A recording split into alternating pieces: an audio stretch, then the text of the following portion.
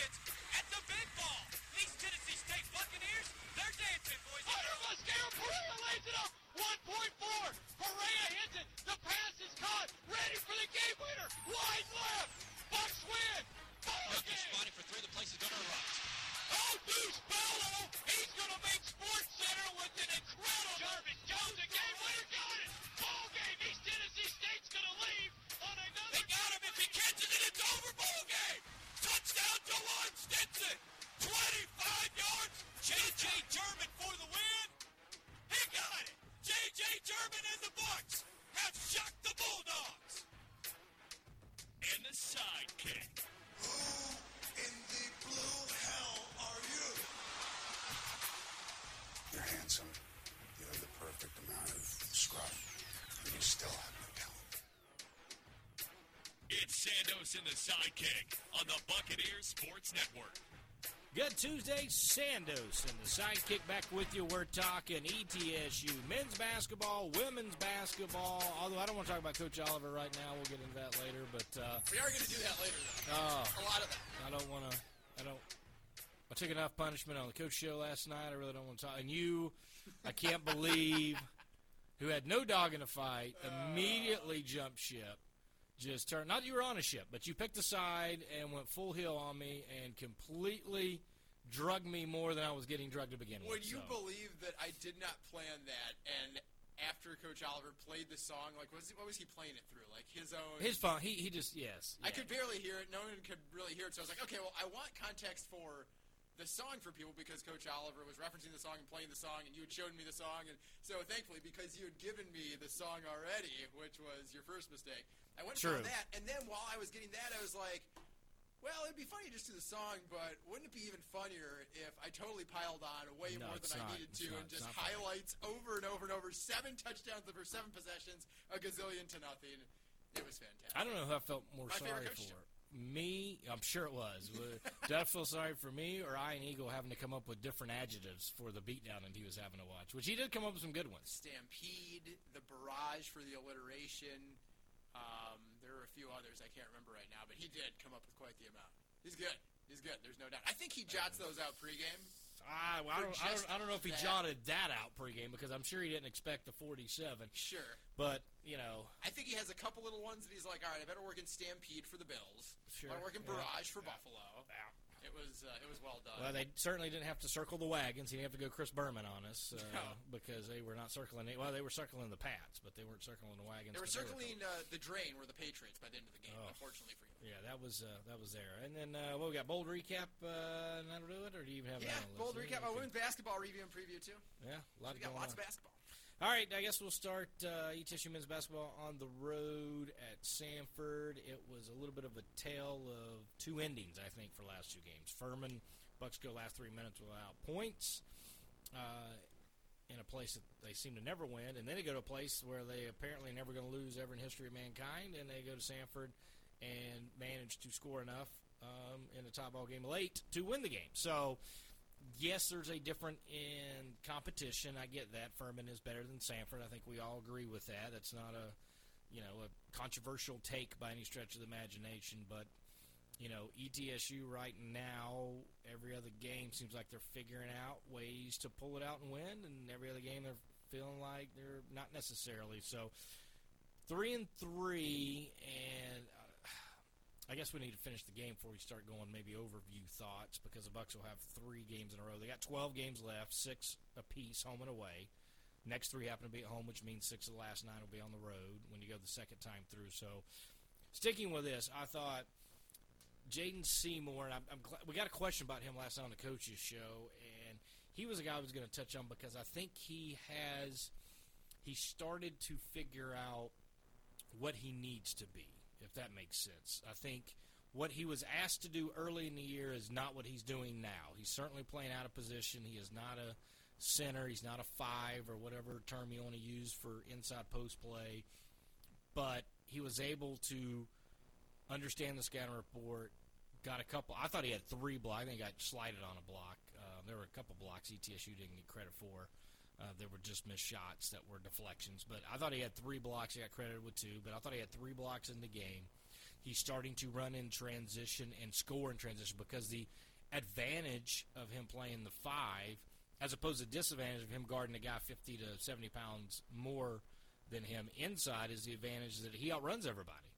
And he's so athletic, and we've seen him get buckets by just outrunning everyone and getting down the floor. So I think he's starting to figure it out. I think David Sloan made several plays down the stretch that were game-changing, game-winning plays, and you're starting to get more and more of those plays than what we saw earlier in the year.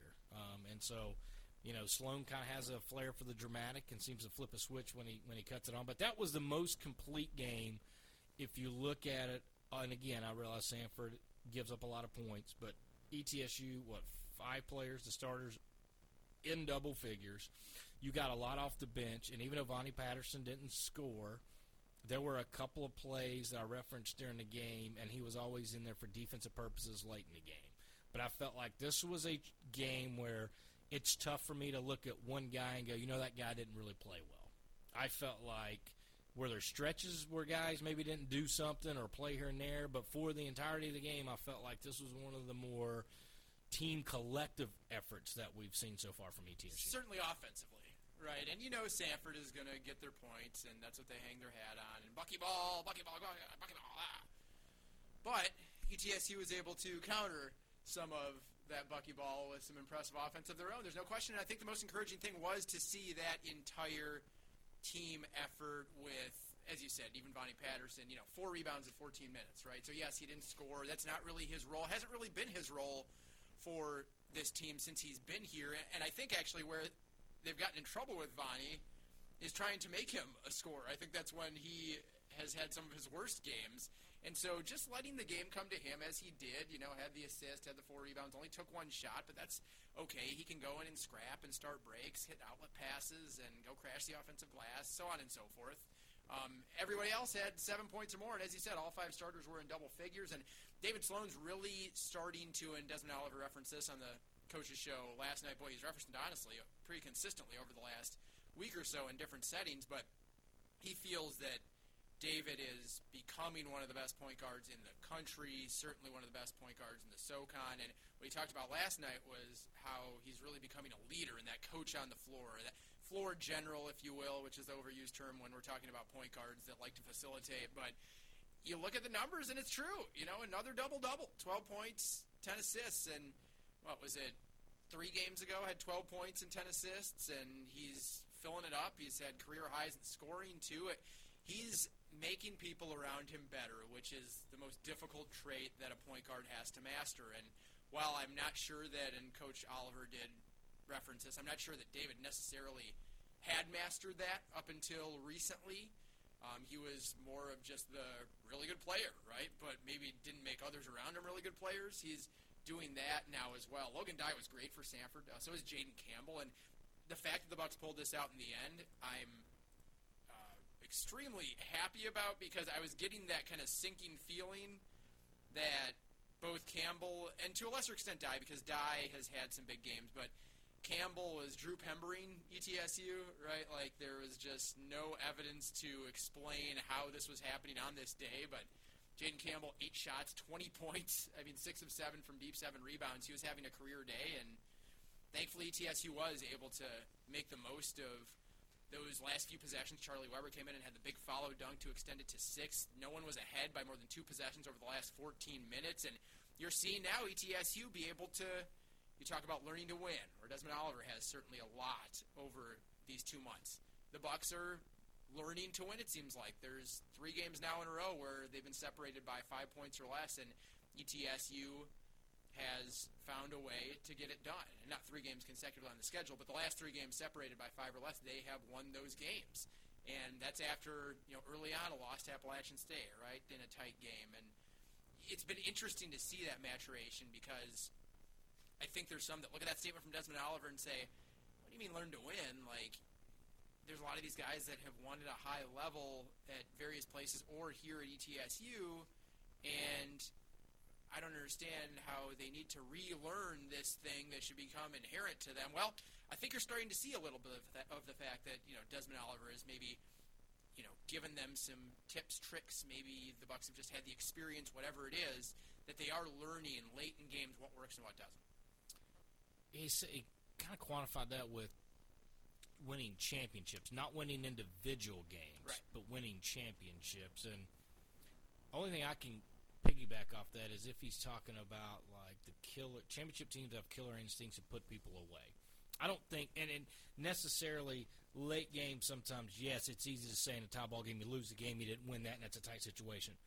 But there's a lot of times we've seen ETSU, even at Furman, where they're up 8 or 10 points in the second half, and you're thinking, okay, they got to stop. They can stretch this to double figures. It can be a run. You can put them away. So I'll let Sanford, as 59-51, had a chance to put them away, and they didn't. So maybe I need to follow up with, is it necessarily all late game learning to win, or is it just that championship mentality of I'm just going to step on your throat and go? Well, let's even go there. I'm not sure there's necessarily a throat that they stepped down in Naples, but they won a championship. So it's hard to look at that statement, and I think Coach Oliver is also learning in some of his quotes, like you asked last night, which we're going to talk a lot about in segment 2, about his system, his offensive system. I may have poked and prodded you before the show to get some answers on that, because I've been wondering a lot about that as well. So we're going to talk a lot about that segment 2, but he doesn't always pull back every layer of an answer. It does take a little bit of, a nudge to be able to do so. So I think there is something to the extent of maybe some clarification there that does need to come from Coach Oliver at some point. But point being, you're seeing that late in games, ETSU seems more comfortable. They seem, and this is going to be a wild comparison, but they seem a little bit more like that 2019-20 team. I'm not saying they're going to go and win the rest of the league schedule and run through the postseason, but you remember second halves. And this team isn't performing in the second half like that team did, but it seemed like they always had that last shot. They always had that last stop. They always had that last play that got them over the hump. And we talked about the stats on the 2019-20 edition of Santos and the Sidekick during that great run in January and February that the Bucks were like minus, X in the first half, even though they ended up winning all the games that they did, but they were like plus 10 points per game in the second half. Like, it was crazy during the conference season, or at least during February. They got better and better as they went along. And so we know, and Coach Forbes always talked about this, and you know it better than myself, but teams want to peak at the right time.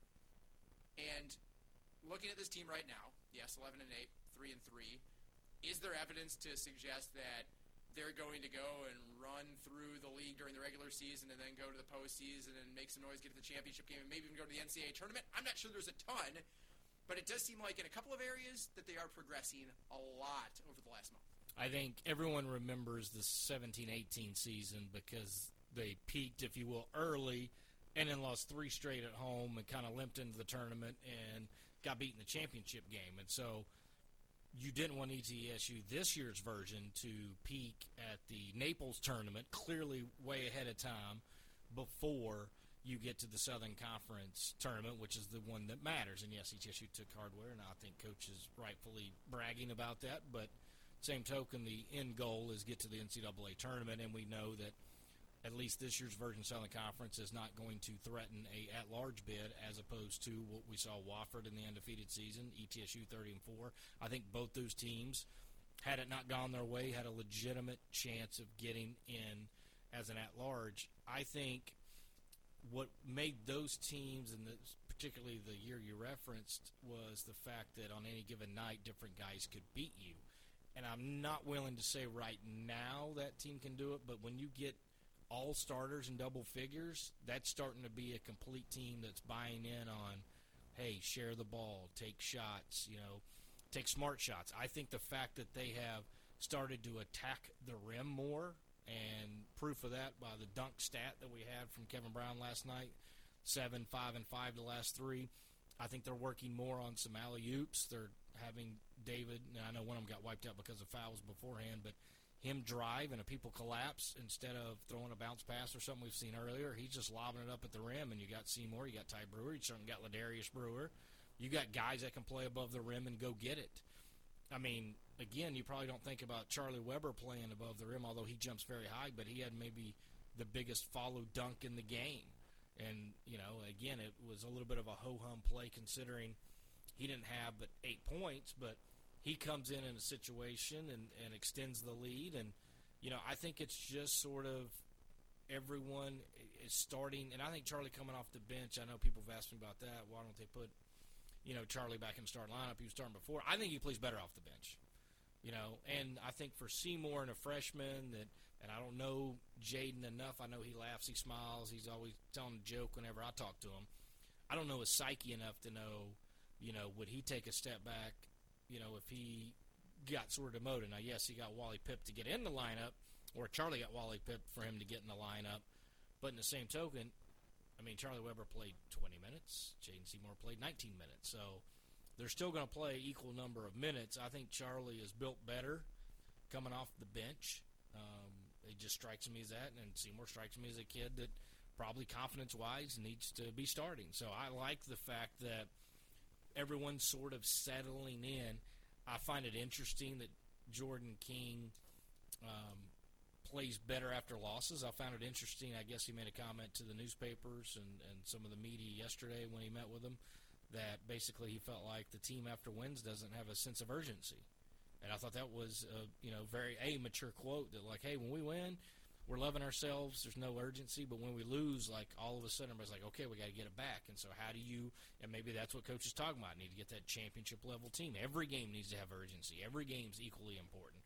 You certainly want to get a high seed as you can. Certainly a top 2 seed in the Southern Conference. And although you still have to win 3 games, but you certainly you get the first game, a team less than 24 hours after they play another game. Now, we've seen some of those teams win, but there are some advantages to getting that seed and playing it out. So I think some of the things are turning. You're starting to see, and I don't want to say buy-in because I don't feel like anybody's fighting Coach. I don't feel like somebody's just bucking the system or has tried to buck the system. I think they've learned the system and trying to play and understand when he says, I want a quick shot, doesn't mean I want a bad shot, but if it's a shot you practice, don't wait to take the shot. Take the shot. I trust you. I believe in you. Like he's trying to instill into, Jordan King. If you get space, shoot the basketball. So, and we'll get into that in segment 2, I'm sure, because I got some thoughts on that as well. But I think if the team can build off this win in the style of how they played to get this win, and trusting teammates to make shots, to make plays, and then be a little more relentless on the glass because they're going to be undersized in the post, in pretty much every game. Maybe not the Citadel. Other than that, I can't think of a game that they would not be giving up size in the post. Speaking of belief, I believed in Mercer a lot last year. So did you. This year, you believed again in Mercer, and I said you were crazy. I expected last night Mercer to go on the road to the Citadel and lose.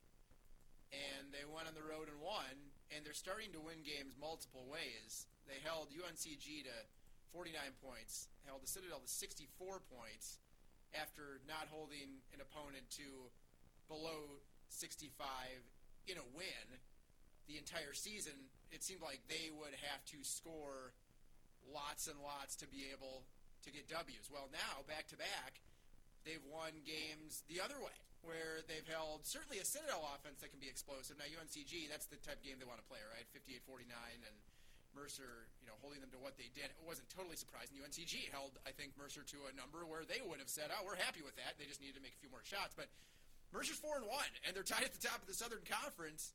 And without Neftali Alvarez, I'm sitting here scratching my head, wondering just how this is possible. And then I dove into some stuff today, getting ready for the game tomorrow. 6:30 Buccaneer Sports Network, 7 o'clock, ESPN Plus, and CW Tri-Cities, wherever you want to watch it, listen to it, so on and so forth. Kamar Robertson and James Glisson have been really, really good these last 10 games. And we know about Felipe Haase, probably the most complete big, certainly in the Southern Conference. I'm not really counting Jalen Slauson as a big, but he, if you want to, would compete, I think, with Haase for that title. But in all of mid-major basketball, Felipe Haase, I think, matches up with pretty much anybody that's 225 pounds or greater in terms of all-around just incredible production and versatility. He's shooting 49% from outside. That's 6th in the country. He's leading them in points, rebounds, steals, right? There's so many different things that he does. We know about him. we have become accustomed to this year, Jalen Johnson, no one really knew what he could do before this year because he had basically just been a Power 5 sub for his entire time at Tennessee and Wake Forest and almost ETSU when he narrowly escaped coming to the mid-major level. Now he's at the mid-major level, and he dropped 30 against VMI. We know that Haase and Johnson are the 1-2. Who is going to be the 3 with Alvarez out? And Glisson and Robertson have been fantastic lately. Robertson, since Alvarez has been out over the last 8 games, 6 double-figure games after averaging 3 points per game last year. And Glisson, over his last 10, has been double figures in 7 of them. So those two have combined to really pick up where Alvarez left off. I'm going to talk with Greg Gary today to see what the status of Alvarez is, but you've also seen the point guard for Mercer that isn't Neftali Alvarez, Tallahassee Community College transfer, doing good things. You know, Sean Walker Jr. has seemed to be that facilitator that Alvarez was. Now he's not Neftali Alvarez, but they haven't missed Alvarez a ton just because of what others have been able to do. What do you think of the game tomorrow? Well, Coach Gary's 2-0 in Freedom Hall, right? He has one of the 4 wins against ETSU in the 30-4 year. The only win at Freedom Hall for anybody aside from ETSU. And then last year, I thought ETSU late in the game was going to be able to sneak that out, and it was not. So he's 2-0 in the building. Now he's 0-2 in his own building, but he's 2-0. So I would be very afraid of this game. And when you're looking at sort of apples to apples, and you get into just some of the league-only stats, Hase's 3rd in scoring. Jalen Johnson is 6th in scoring. Then Glisson, as you mentioned, the double figures. He's 20th in scoring. And so they're able to score the basketball. They've been able to figure it out. They've had a few games since Neftali is not in the lineup anymore to kind of figure out who they're going to be. And it'll be interesting to see if he's not back, then to me it's an easy transition for them to try to build off what they've been doing. If he comes back, you often wonder sometimes, does that take something away from what they have figured out? I will say this too. Yes, they've lost to Furman, but the back half of their schedule, I'm just going to read you this 5-game stretch here. Okay, now they're going to play ETSU, Western Sanford. Then they go Furman, Wofford, back-to-back, Chat at VMI. And then at UNCG, and that game's going to be and then ETSU. to 60. So they got a 4-1. They've done what they're supposed to do, but certainly the road for the Mercer Bears. And the question is, when they get this confidence, and again, if they win today, right? They're tomorrow, Wednesday. They'd be 5-1, and then probably favored in the next 2 games. Could be 7-1 before they hit that stretch. It could be 7-7 after that stretch. And then they could turn right around and be 7-7. But it'll be interesting to see. It's been Coach Gary has figured out whatever it is in Freedom Hall that most league teams have not figured out. Because I don't know that there's many coaches that come in and win their first 2 games in Freedom Hall in the league. Can you recall another head coach that has been on a win streak in Freedom Hall, aside from Steve Forbes or Jason Shea or Desmond Oliver over the last 6.5 years? I mean, only when ETSU had that 7-game slide to Chat. That would be the only other time I can remember somebody win. 'Cause I remember Toyo walking off the floor after I thought for sure that would be the time the Bucks would beat them. And then him screaming at the fans, "This ain't no rivalry." I just didn't. And then, of course, come full circle now, he's played for the Buccaneers. So I enjoy that. Other than that, since we've been back in the league, Wofford's had a win, Furman's had a win, but they've not had, back-to-back or rolling what you would call, a streak. And 2-0, sure, Chat won a couple. But for them to go 3-0 in 3 straight years, I think you would have to do some research on that, because I don't know, unless either Chat did it 3 in a row and I'm just neglecting to remember it because it's Chattanooga, then I don't know that anybody else would be. And again, I think that was 2 different coaches too, so it wasn't even the same coach, right, if you want to put it that way. And I'm just playing the odds because ETSU's record over the last 6.5 years inside Freedom Hall is 83-18. So there's only been 18 times they've lost, and 2 of them have been in the last 2 years against the same guy. That only leaves 16 others. So just playing the odds. But I think this is going to be a really telling game for both sides. To me, whoever wins, and this is rare, I think, because you usually can look and say, well, this team needs it, or this team is favored, or you can reason your way to not coming up to the conclusion that I have, but I can't. I think this is a statement win for either side. Now, I think the majority of people would probably say that it's more of a statement win for Mercer if they're able to come into Freedom Hall and beat ETSU, despite the Bucks' 3-3 record and Mercer's 4-1 record. Because, as you said, that would put Mercer to 5-1. Road wins are always at a premium. And ETSU, despite some struggles this year, has been a powerhouse in the league over those last 6.5 years. But I think it's a statement win for ETSU as well because, again, it's every other game, right, over the last month or whatever it's been. And if it's every other game, then this would point to the Bucks dropping this one. And I think a lot of people believe that ETSU is what they've shown this year, a middle-of-the-road team. I think people believe that. And I think that that was shown in the preseason polls. And I think if you asked around the Southern Conference, you'd find a lot of people that say this is one of ETSU's more lackluster teams of the last quarter century. So I think that if ETSU beats one of the league, I guess, perch holders right now, then that's also an eye-opener. I'm just curious because I think before the year you go Chat, Furman, Wofford, ETSU, and some sort of semblance of the top four. And Mercer, I think, was knocking on the door. Well, ETSU's losses would be to Chat, Furman, Wofford right now. Mercer goes on to knock off ETSU.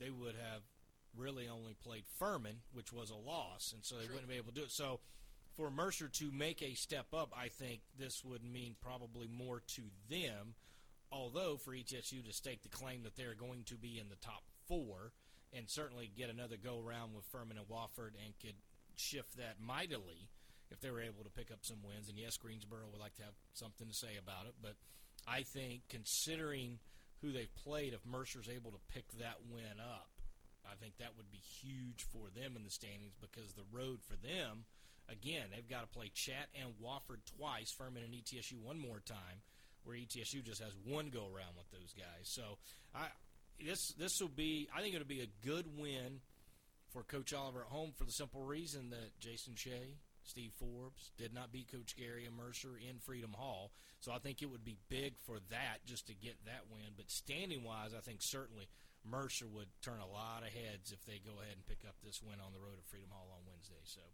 all right, that's segment one. We're going to break down Coach Oliver coming up after this timeout. Sandoz Sidekick on the Buccaneers Sports Network.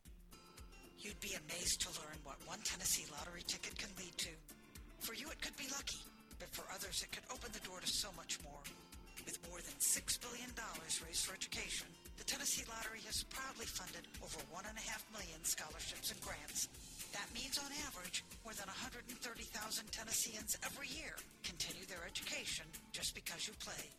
The Tennessee Education Lottery, game-changing, education-benefiting fun. Breakdown. 5, 4, 3, 2, 1. Sandoz and the Sidekick. We have ignition. Strap it on. Here we go. In your face. All over the place. Before we break down Desmond Oliver's system, let's break down the newest soundbite to the replay system. You know I'm a huge fan of Alex Hunter. Oh, baby. Plus, I love Wes Miller. and Honestly, A.J. Caldwell, just a heck of a shot by a heck of a guy. you had heard the last two, but the first one, now we've got sound bites of you saying about 3 different teams around the Southern Conference that are not ETSU that you love something or someone about them or their programs. I would go so far that I've petitioned Wofford not to make a poster of A.J. Caldwell getting dunked on where he just got murdered on that dunk. And I've petitioned to please don't, for my sake, make a poster of A.J. Caldwell, in which there is a great shot on their website of Godwin, belly to the face, two-hand slam. It's nasty. If you've seen the whole clip, you know what I'm talking about. But I've petitioned that. I think clearly we all know Alex Hunter is my favorite player. You know I'm a huge fan of Alex Hunter. Now, I don't know about Wesley. I do love Wesley. I love Wes Miller. There you go. You know what I love most about Wes Miller? What? When he gets ejected and costs his team a game. That's my favorite Wesley Miller. I If I still could have get to- more Wes Miller of that, I would love that. I'm thinking right in that corner over there where there's no turf, a big blank white wall in the studio would be the perfect place for the photo I got courtside. That is just right in his grill, head down, right after he got ejected walking off the floor. That would be the perfect place for that. And then right above it, some kind of sign that says, Jay Sandoz hearts this man. I love Wes Miller. Let's go. Let's get it done. All right. Okay, so Segment. ETSU, Desmond Yeah. Oliver. So this has been a point of contention between you and me off air. So I wanted to try to break it down on air for you, for me, for everyone, because Coach Oliver, I think to understand what he's trying to do, you have to understand his system that he is trying to run. Right? I think that goes hand in hand. I think one thing leads to another. 2 + 2 is 4, so on and so forth. In Desmond Oliver's case, it seems like 3 + 3 is a victory. He wants to shoot lots and lots of threes and get up and down the floor. What he often talks about is 75 possessions. And we got into a discussion about this the other day, about what exactly possessions meant. Is it every time you get across half court? Is it shots plus turnovers? Are you including free throws? What goes into the number?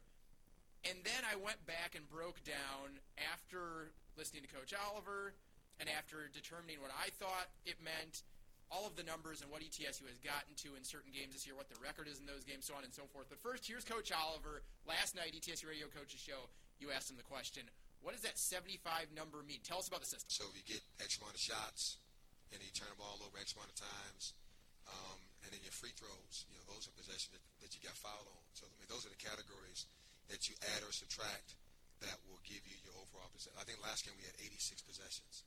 We scored 88 points. For some reason, listen, when you have some talent, and we have some talent, and you can go down, if we never turn the ball over and could go get 85 shots every game, we're going to score in the 80s. Even if we shoot 40+%, we shoot under 50, we just are going to be in the 80s. And that's just getting a chance at the goal. And so we've been talking about that. And so I encourage my shooters to shoot, in fear of you pass it too many times, you end up turning it over and getting a worse shot than a shot you could have got the first, second, or third pass. And so I encourage those guys to shoot shots they practice. And so we practice certain shots that come in the offense. Now, unconventional, right? Because the theory is, from most traditional coaches, move the ball. Everybody touches the ball. More passes is going to equal a better shot, is going to equal more points. And I think partially for that reason, just to peel back the curtain a little bit, you and I have been at various points a little bit critical of the system and its ability to work either on or off air, correct? Yes. Not overly critical. Oh, no. But speculating on if it could be successful. And let me just backtrack a little bit. We had these same conversations when Randy Sanders was giving us his offense, not just 2018, but 2019, and we were very confused on what he was trying to do in the system, and we tried to ask him similar questions to figure that out. So this is something that we do a lot. My experience, because, again, I'm not the basketball guru, but working closely with Coach Bartow and on his staff, Scott Wagers, and he was huge on something that took me forever to understand, which was points per possession. He was big on that and gave a lot of statistical analysis and all these breakdowns and on this top defense point per, and at some point I'm like, just does it matter? Just score the ball. Just get stops, right? Just get stops, or on the other side, get scores. I feel like I wanted to yell, but he was so into that, and he was like, here's what it is in point per possession, and this is why we're doing this, and this is, or whatever. And so I spent a lot of time with Coach Wagers with that. I spent a lot of time with Coach Forbes and Coach Shea. There were a little different philosophy of you can get a three at any time on the shot clock. So don't take the first three that's available, see if you get something else, and then get it. And I think sometimes we get lulled into this was, ingrained in the brain, right? One more, extra, keep going. You can try to go, and here. The difference was they weren't counting possessions. They didn't want a certain type of flow. They wanted, a certain shot over the flow. Coach wants a flow. He wants athleticism and athletes to win out, and I think he said it, and I thought he said it in a smart way that didn't take a shot at anybody, even his own players, like, hey, maybe we don't have the most skilled guys in certain spots, but it'd be hard to argue, and I can make a case, and I've said this for many years, ETSU, if not mostly the most athletic team in the league for 20 years, 25 years, going back to Mister, it's in the top 2 or 3 every year. And talented is how he phrased that, right? So they're more athletic, so why not use your athleticism? And I think that's to his point. Like, yes, there are more. Jake Stevens is turn into a skill guy, right? He's not going to overwhelm you with athleticism, So I think there's a difference between what he's talking about there. And so he wants to use the fact that ETSU can run, and now that they've gotten in transition more last several games, they're getting dunks, or doing some things to affect the flow. They're hitting shots, and, of course, you always look smarter when you hit shots. There are going to be games where clearly shots don't drop, and then you could probably look at the system and go, I take quick shots. But the quick shots, they want rebounds, they want whatever it is. Does it hide stuff defensively, which I thought was interesting. He admitted, hey, defensively, inside, this isn't earth-shocking news, but we're not very good inside. We, if we had a Decade at 250 pounds, we would be better. Charlie Weber is okay inside. We still need a little bit more out of him, but Jaden Seymour he's going to be overwhelmed. He's 205 pounds. It's going to be very difficult for him to consistently make stops. So there's other things that you have to do. He always kind of he being Oliver, talked a little bit around sort of the possession. So it was good last night to say, okay, is it when it crosses half court? Because that's what I would consider a possession, because sometimes he would talk about shots and turnovers and it wouldn't be free throws, or sometimes he wouldn't talk about... That was most of my confusion. Right, and sometimes he wouldn't, he would talk about no turnover. It was weird. It was just different things. Or we needed more turnovers to get more possessions, which was confusing to me too. There were something, but I think he cleared it up on what he's looking for, which helps me, I think, as a broadcaster too, and probably when you do TV, understand what is going on. And I've watched the shoot-around. I've watched some practice. They run a lot of drills where guys run to spots, and if you catch it in your spot, you shoot. And I know if you're familiar, if you're an old-school basketball fan, and how a little Marymount wanted to play back in the day, it's a different system. Marymount used to run to a specific spot, and they wanted a shot every 4 seconds, and it was throw to a guy who ran a specific spot. This isn't that. It's not like you can only run to spot X, and that's what Ludlow Marymount would do. You'd run to spot X, and you would have 2 spots on the floor. You run to one of the 2, you catch it, you shoot. Like, it's not that type crazy system where they want to score 140 or whatever the heck they were putting up back in the day. But there is a certain where he talked about if a guy has space and it's in a spot that we've practiced and in a spot that, coach hasn't said, hey, don't shoot that, then you have the green light to shoot that.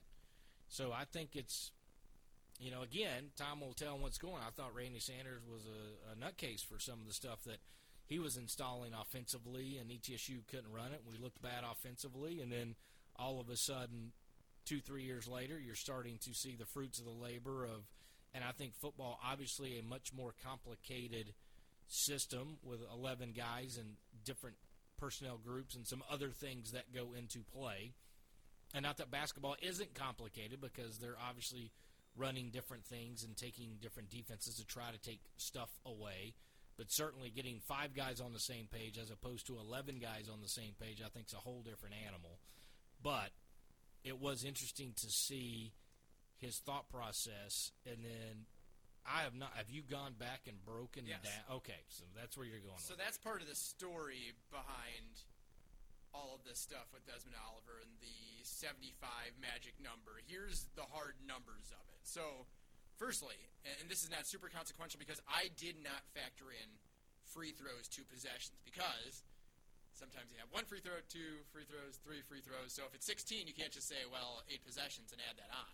So I didn't do that. But even without that, you can see kind of what Coach Oliver is going for. Firstly, the Bucks have not been to the line more than 16 times in a Division I game this year, which I thought was startling. That is startling. That, to me, it just blew me away, because typically that's a huge source of added offense, easy points for teams if they're going to have offensive success. Or on days where they're not being able to shoot the ball well, then you can at least get aggressive, go to the line. But that hasn't happened at all this season. Not super consequential at this point, just thought it was interesting. So, 75. We've heard him say that he wants to aim for right around 10 turnovers, so then 65 shots. And again, that was part of the confusion for me, because then that's not factoring free throws. But let's say that 65 shots is the goal, right? Because he has said that. Games in which the Bucks have had 65 shots this year. USC Upstate. Now, only 56 points, but it's to Coach Oliver's point that you shoot a low percentage, you still get more shots, and you're going to get enough to win. Obviously, they only allowed 43 points that day. Lees-McRae, UAB, now you turned it over too much, 18 times. Tied for a season high with that loss to North Carolina A&T. I literally couldn't throw it in the ocean the second Right. half either. Morehead State and VMI, 2 of your better wins. So 4-1 the record, and some of your best wins outside of Naples when you get 65 shots or more. Okay. Games in which they have gotten 75 shots or turnovers combined. USC Upstate, Lees-McRae, UAB, Morehead State, VMI. That list doesn't change. Okay. Games in which they have gotten between 65 and 75 shots or turnovers. And this is where I think things get interesting. This is the vast majority of the games. App State, okay, you're in that game. That's against an NCAA tournament team. First game of the year, right up to the final Had a possession. shot to tie or win. On a call that could have gone either way. Tennessee, that obviously didn't go well, but at that time they were a top 20 team in the country. Murray State, great win. Missouri State, great win. Kent State, I don't know if you call it a great win, but it was in a championship game of an MTE. Third game, third day, sure. Lenore-Rhine, okay, 91. North Carolina A&T, which hurts. UNC Asheville. Georgia, Western, Furman, Sanford. Okay. A lot of those games. Now, North Carolina A&T, you're right in it. Appalachian State, you're right in it. Tennessee, throw that out, Power 5. But UNCA, throw that out, Drew Pember. Every game, even Furman, you're tied at 69, going to the final 3 minutes.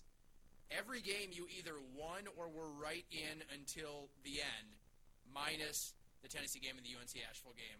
Again, Drew Pember outlier, Tennessee outlier. You're 5-1, by the way, when shooting 50% or better. It obviously helps when shots go in, despite Coach Oliver's, you only need to shoot 40%. Obviously, he'd be the first to tell you, the more that go in, great. That's awesome. 5-1 when shooting 50% or better. It's icing on the cake. Games with single-digit turnovers this year. Appalachian State, Lenore-Rhine, Morehead State, Georgia, VMI. Probably should have won the Appalachian State game, or at least could have, and then won all the others. So you keep turnovers low, just like if shots go in, things are going to be better. And then the final one. You're 7-0 since Naples when you score 80 or more, 0-5 when you don't. He talked about 80 being that number, even if you shoot 40%. If you're able to get 65 shots, if you're able to get 75 possessions, whatever the case may be, even more than that, you're going to get 80 points, and 80 has been the magic number. And by the way, when you get below 65 possessions, quote-unquote, and I'm counting those as turnovers or shots, Chat and Wofford, 2 worst losses of the year. So as the possessions go down and you're not able to play your pace, there is less and less success. If they go up and you're at 75 or more, or even from 65 to 75, your record is better and better and better. And those were the 2 games they got dominated on the glass. That's true, too. Well, they've gotten dominated on the glass a decent amount lately. But yes,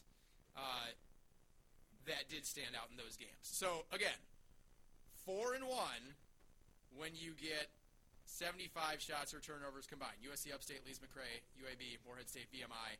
And then 65 to 75. There is a little bit more of the mixed results, but outside of a Power 5 and then just an outlier with UNCA, you either win or are within a possession, or in the Furman game you were tied for 37 minutes. You're right in every game. So, all that to say, reason I wanted to do this segment, we have been skeptical of the system, but if you break down the numbers and look at them a little bit closer, I'm starting to get won over a bit and believe that there is a tangible method behind the madness. Not that I thought Desmond Oliver was like off in some fairy world or anything.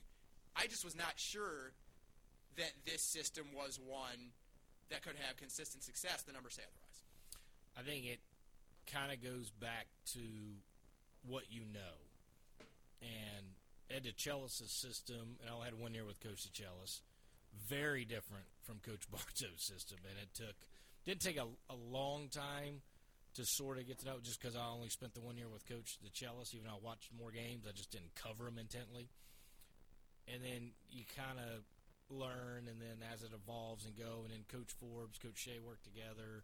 So, it took a while to get their system, and then once you get going, Coach Oliver's just different. I mean, honestly, he's the polar opposite of Coach DeChellis in his system, who obviously, his system has evolved, but he's much more of set plays, Princeton style, type, not full Princeton as VMI has gone, but that's a lot of Coach DeChellis. I mean, it's a use the clock, grind it out, Wofford-type game Coach DeChellis wanted to run. Coach Bartow really wanted a little bit of a hybrid. He wanted to run certain years when he had running teams, and if he didn't have running, if you got Tim Smith, he's a fast man in college basketball, right? You use him. And so that's what he did. And then when they had the big three, it was a little bit more sets and let the big three go with Smith, Pegram, Tiggs. And then towards the end, it was zone defense, suck the life out of the game and try to play 48-42 or whatever heck they were trying to do at the end. So, but I did all those flows. It just, Coach Oliver's system is very unique and different to what any TSU team has done, except for when the game was played completely different with Mister's group. There was no defense. Everyone was scoring 100. It was all quick shots and alley-oops, and so it's a little bit owed to them, but the game and the thought process of how the game is played is way different. But it's almost like that. They want to run, they want to try to get layup dunks, or they're going to shoot a lot of threes, and that was a lot of the glory year teams. And so I think as the system, if it gets perfected and as they continue to grow in it and those wins start to happen, I've often said this many times. I used to have an argument with Coach Wagers, and he wanted to press nonstop every single second because he had a theory. If it's 94-88, even if you lose, people are entertained. If you lose 48-42, it's disgusting. If you win 48-42, you win, but you don't feel good about it. Fans leave like, oh, God, glad we escaped, right? You don't, even though you're winning, you win a lot. Like if you watch Virginia every time, I mean, unless you're pot committed to watching that system, it's very, or you're pot committed to the three-back offense, and you want to watch that grind it out fullback dive a lot, unless that system's winning and grinding, it's tough to stomach, as opposed to Sanford, who's always entertaining in football, right? Giving up, 48-45 no matter what. Even if they're up 20, somebody's going to get back in it. That was sort of his theory. That's sort of how Mister and those guys played back in the day. So as this gets going, and if ETSU can continue to perfect and they get, not just this year, but moving forward. I mean, Tipler's now on campus, right? D'Anthony Tipler's on campus. He averaged 14 at Coastal at Sunbelt. He's a guy who can shoot it, but that gives you another short guard like Jordan Coffin. So they're going to Jordan King. So they're going to have to bring in some big transfers, which Coach said last night, to see. But how are those guys going to be skilled? Are those guys going to be three shooters? Are those guys just going to be rim protectors? I'm just curious to see how the system goes. Learning this, though, and the deep dive of it and getting some answers, I think, gives clarity not just to me and you, but I'm assuming most fans are kind of curious about the numbers, how that works. And, again, it was good to see that he has somebody charting when the offense crosses half court. If you have a turnover in the backcourt, and not the ETSU's had that many of them, but if you have a turnover in the backcourt, right, that's not a possession, really. You didn't get across half court. Once you got across half court, some of those numbers can change a little bit, but as Mike said, not going to be a lot because the Bucks haven't had a plethora of free throws. And, yes, there can be times you get fouled and it starts with a 1-and-1, and that could be on offensive possession. You also can get a loose ball foul on a defensive rebound and go down and shoot free throws where you really didn't have a possession. So you would have to really, without going back and watching everything, you would have to go back and read the box score to get to what's there. Maybe I can one day talk to John or one of the managers and say, hey, do you guys have just the full chart? They have to have it. I'm sure they do. Will they give me the full chart? That'll be the question. It's under lock and key. You're not touching it. So I'll be curious to see. But, yes, no, all this is interesting. But long story short, when ETSU can get up and down as coach wants, they get the number of shots, it seems to be that has led to victories, and that's ultimately what you've learned from the breakdown. Hope people enjoyed it as much as I enjoyed researching it. All right, we'll step aside for a timeout to hear a word as we'll talk women's basketball after this from San Jose Sidekick on the Buccaneers Sports Network. For over 75 years, Bright Ridge has powered our community, providing the energy to live, work, and play. And now we're looking ahead, investing in our community today and building the infrastructure to power our community tomorrow. We're supporting zero-emission electric vehicles, harnessing the sun to provide clean, renewable community energy, and expanding into broadband services for our shared future. Bright Ridge, your community power, here for you.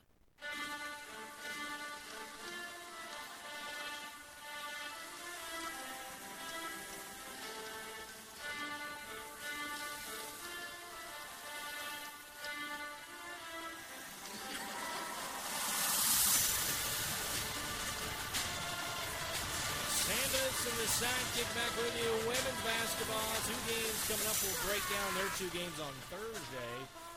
Coach's show, we did have the game on. Me and Coach Oliver were actually watching. He had it on his phone, and we were watching the game more intently during breaks than during the show.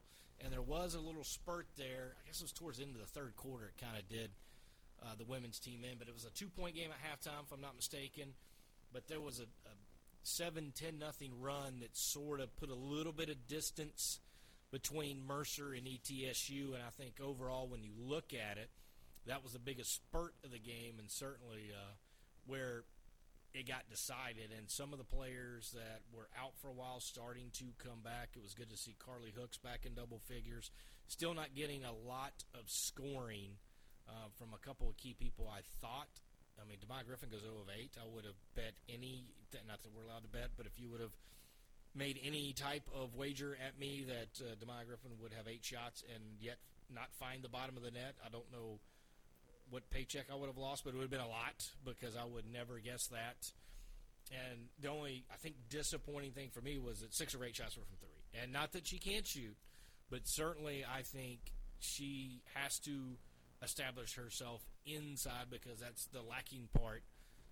And if you could get Griffin and Jakai Davis rather than on the floor at the same time, whether they're subbing in and out for one another, but if you can get those ladies in the paint and scoring where I think they are at their best at that point, I think certainly that changes things. What do you think's missing from this roster? I mean, I look right now, and there's Jayla Roberts gone, right? Kai Upton gone. Pardon me. And Courtney Moore is taking over the point, really, and she's been good. She was great last night. I mean, 17 points on 7 shots. You could not ask for a more efficient night, and it was good to see her have that kind of evening because she had 3-4 games in a row where she was in double-digit shots and only made 3, 4, 5 of them and pretty deep into double digits. And it's difficult if you're a Courtney Moore who has long been a great shooter and has long been able to create your own shot and really dominate at your level of competition. 2,000-point scorer down in Gainesville. She was just better than the level, right, at PK Young Developmental School. And here in the Southern Conference and in the non-conference for ETSU, she has had the experience that many, many others that are dominant in high school have had, that she can't just simply be better than everybody. There's more that has to be done, right? It has to be more tactical. There has to be an intent behind everything. You can't just out-quick, out-strength, out-whatever the person across from you. And so she's had her struggles adjusting to that.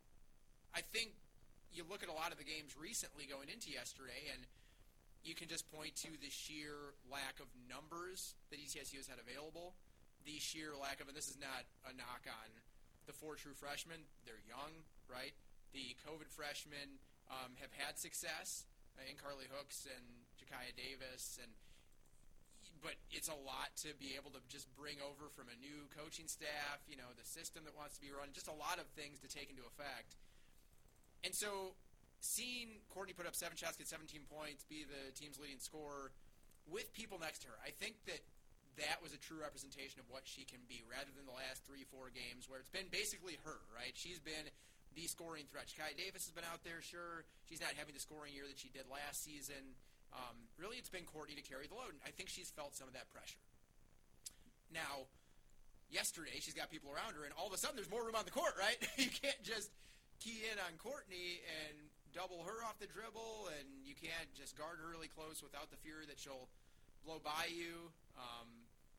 You know, you have doubles coming in those last 3 or 4 games where here you have to almost stay on your player a bit more than you did previously if you're the opponent because there's more talent out there in Carly Hooks and Demaya Griffin, even though she didn't have a good day. So that was great to see. And you looked at the 10-0 run. You mentioned it was 44-40, and then all of a sudden 54-40. And Coach Harris tweeted after the game, very proud of this effort in Macon. Only thing to think about is playing as hard as you can for as long as you can, hashtag the expectation. And that's been something he's preached forever. Play as hard as you can for as long as you can. And I think that yesterday just came down to we played as hard as we could for as long as we could, and we just don't have the reinforcements that we need. This roster looks so much different. We haven't played together nearly as much. We're still adjusting. You see Abby Carrington still in the lineup, the starting lineup. Sarah Thompson's still in the starting lineup. These are things that you thought you wouldn't see maybe after that first week or two, or even when players did come back, but that's persisting. And if Demaya Griffin is going to go 0 for 8 from the floor, 0 of 6 from deep, and she was 5 of 11 going into the game from outside, but what's missing, to get back to my original point, is athleticism on this roster. And Demaya Griffin, if you look up and down the roster, take out Jayla Roberts, right, because she's gone, take out Kaya Upton, she's gone. Jameer Houston is out for, from what I understand, the foreseeable future. You've got Hooks, Moore, Davis, Griffin, Carrington, Adams, Thompson, Vananda, Burdick, Rice, Kertner. The best athlete on this team is Demaya Griffin. And so I agree with you that camping outside the arc, taking 6 threes, that can't be her role on this team. She's got to be able to slash, dice up the defense, and go in and use that athleticism to finish at the rim, or even just play 15 feet and in. You know, because she's tall too. She can out-length people. So I'm with you. It was demoralizing to see 0 of 6 from 3, and then only 2 shots from 2, because Griffin's game is more than that. In the third quarter, I agree. I think the third quarter maybe is what he's talking about, because it wasn't the fourth quarter, and it wasn't the first half. But when you're talking about playing a complete 40-minute game, right, everything counts. And in the third quarter, just 2 of 14 shooting. Got outscored 18-6. I mean, there were some things, they bounced back. ETSU did in the fourth quarter. Was able to shoot the ball fairly decent. Got to the line. I think that was important. But you look at the first half shooting numbers, 6 of 15 first quarter, 7 of 12, right? Solid numbers, 3 of 3 from the line. Then the third quarter, it was 2 of 14, just 14%. 2 of 8 from 3. 4 of 13 in the fourth isn't great, but 6 of 10 from the line. And so for the game, you're 9 of 13 free throw line, 69%, just 7 of 27 from 3. Obviously not good, 35% from the floor. But you look at the rest of the game, and really I think the third quarter is the low. I think there's certain points in the game, right? Georgia Tech, it was the first quarter. And then really the second through the fourth really wasn't that bad of a basketball game, right? Almost toe-to-toe. I think Georgia Tech outscored them by 2 or something crazy. I mean, you can look at certain games this year, and there's just that stretch that ETSU just somehow can't stop, avoid, get over. So I think when talking about playing everything and playing to the end and competing and going as hard as you can, I think sometimes as people just turn to the last quarter, right? Well, they ran out of gas. Well, that's not necessarily the case in some of the games when you take a look at it. Chattanooga, right? Ugly first quarter. Did they get off 2 points? They may have scored 4 points against Chattanooga in the first quarter, but only 2 in the first 8.5 minutes. So, again, I think it's when the lull comes. I don't think it's that they're not competing till the end. I think it's how can they get out of whatever it is, that 8-10 minute stretch that they seem to have. And sometimes they break it up. There's a 5-6 minute stretch here and a 5-6 minute somewhere else. But I think to his point, he's getting 30 minutes out of his team. It's just not as simple as it's the last quarter. And for this one, I think it is almost as simple as the third quarter, because I outscored him in the fourth quarter. So I think it's the third quarter it didn't. But there is about a 10-minute stretch where they're just not able to put it all together. So he's trying, Coach Harris, to figure out how to get that going, and getting some of the ladies that have missed a while back on the floor to get them to produce again, I think is going to take a while. Demi played 5 minutes, right? Demaya played 1 minute. And they didn't play for 20-some days, even before the ladies were on the break. Exactly. And then Carly plays, you'd even like more than 19 from her. I mean, 13 points in 19 minutes, that's solid. But you're going to need more than 19 minutes from her. So I agree. I think it's going to be a slow walk into getting all of them back on the court as much as you would want. And I was shocked to see Demaya Griffin play only 1 minute against Chattanooga. Good to see her out there for 20, although it obviously wasn't a good day for her. Just Mercer, looking at the game itself, just did exactly what they've done the last couple of years. It was Doherty, Neil Ticer, and Titus. Last year it was Jada Lewis. This year it's Endia Banks. And Doherty, Neil Ticer, Titus, and Endia Banks, 53 of the team, 66 points. They're top-heavy. They're a lot like on the men's side Furman, where they're going to rely on the same guys, and if you are able to and in Mercer's case, the same gals, if you're able to get one or two of them in foul trouble and all of a sudden it's a big 2 or a big 3 instead of a big 4, we saw what happened with the big 4 these last 2 years for Mercer. The big 3 years ago didn't work very well. They didn't have the 4th, and you were susceptible with just Neil Ticer, Doherty, and Titus to if one of them gets in foul trouble. Then it's 2. And then there's 5 players on the defensive side. You can key in on those 2, and the other 3 around them can't do anything. So if you can lock down those 2 with the other sat on the bench in foul trouble, or if one's just having an off day, right? If one's just like 2 of 15 and they can't shoot, well, leg off them and go help on the other 2. But with 4, it makes it really tough. And they do have 4 this year, just like they had 4 last year when they went to the NCAA tournament for the 3rd time in 4 years. So Mercer just did what they do. And now ETSU's got UNCG, who are a much more manageable foe. We can talk more about them on Thursday because we're going to do a Thursday show before that contest, recapping the men's basketball game versus Mercer and previewing the women's game against UNCG and then the weekend for the men. But UNCG is a much more manageable opponent. They are really, really, really struggling, and that roster is not reshaped in personnel, but reshaped in terms of who is doing what. And they've had problems adjusting to that. They've been in a lot of close games, lost a lot of close games. So that is going to be an interesting contest in the sense of I think those 2 teams would believe that they're better than the other. You know, UNCG, TSU, Western Carolina are the 3 winless teams in the league right now.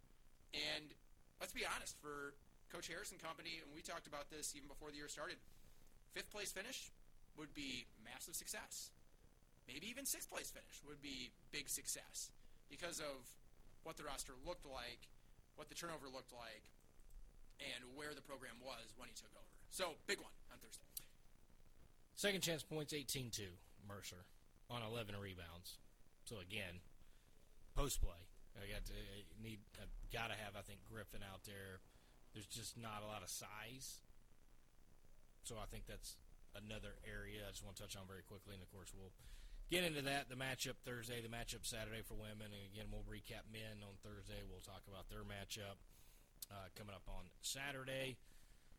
Now it's time. Mike Gallagher, it's my favorite time. I got another win, baby! MLB by storm this season. He's the first player in MLB history to be selected to the All-Star game as both a pitcher and a position player. The Brooklyn Nets are home. They are done. If they were committed, if they put in that work, you'd be in the Eastern Conference right now. The Brooklyn Nets are home watching them play with the rest of us. JaVale McGee has been added to the Team USA roster. Yes, I'll say that again. JaVale McGee. Damari Monsanto announcing he would not be returning to the Buccaneers. The 6'6", 225-pound three-star shooting guard was this year's Southern Conference Freshman of the Year. With Jay as my teammate, he stepped up with the 17th green to our left. The 18th tee, 45 yards away. Jay proceeds to hit from the 18th tee to the 17th green and into the 17th bucket. All right, bold predictions. Mike, got to go over them? Yeah, you do. The only reason I keep hitting the bumper for this segment and doing it is because the bumper is so fun. That's the only reason to continue at this point because it is total destruction. Once again, I miss 2 bold predictions by inches, really. Seconds. I said every home team wins on Wild Card Weekend. Bengals, 1. Bills, 1. Bucks, 1. Rams, 1. Chiefs, 1. Cowboys with a quarterback sneak right in the middle of the field. No timeouts. Dak Prescott stays on his feet. What? 2, 3 yards too long? It's a loss. Men's basketball, most points scored this year is 92. They topped that against Sanford Saturday. What was I like? Another 30 seconds of game action away from getting that? Unbelievable. And I got my women's basketball one wrong, too. You got your women's basketball one wrong. You got your New England beats Buffalo very, very wrong. I begged you not to do that, by the way. I was telling you, just don't say it. Please. You did. You're just going to regret it. I should have said Buffalo by 40, and then they would have won. That's probably what One thing you don't regret saying, Mercer wins both of their games at home. The Mercer Bears took down UNCG. You kind of scoffed at that, too. You actually begged me to change that one, too. No Alvarez. You sure? What was it, UNCG and who? VMI. Those are 2 good wins. Yeah. 2 good wins. And then they followed it up with the Monday win over the Citadel on the road. Again, you believe in Mercer and I do not. You got another one right. What are we at now? Do I even want to look? Let's see. 16-4. You're quadrupling me up. If we counted ones that I've missed by like a second or two or a yard or two, I'd be like up 10-0 or like 10-0. That makes sense. Yeah, sure. I'm just all kinds of turned out. I have no idea. I just flustered, flummoxed. All right, so the men will take on Mercer Wednesday at 7. We'll recap that. We'll preview their game against Citadel the weekend. We'll talk women's hoops. We'll preview that UNCG. We'll also talk West Carolina, and then I don't know if we'll have time for Fell Downs or not. If we do, we do. If not, I'm 4-41 in bold predictions. 4-41, Jason. That's glorious. You are the New England Patriots of the playoffs. Did you say we're not doing bold predictions Thursday? I didn't hear you. Bold predictions Thursday. Here we go. We got to do it on Sandos and the Sidekick. Guess what? It's on the Buccaneers Sports Network.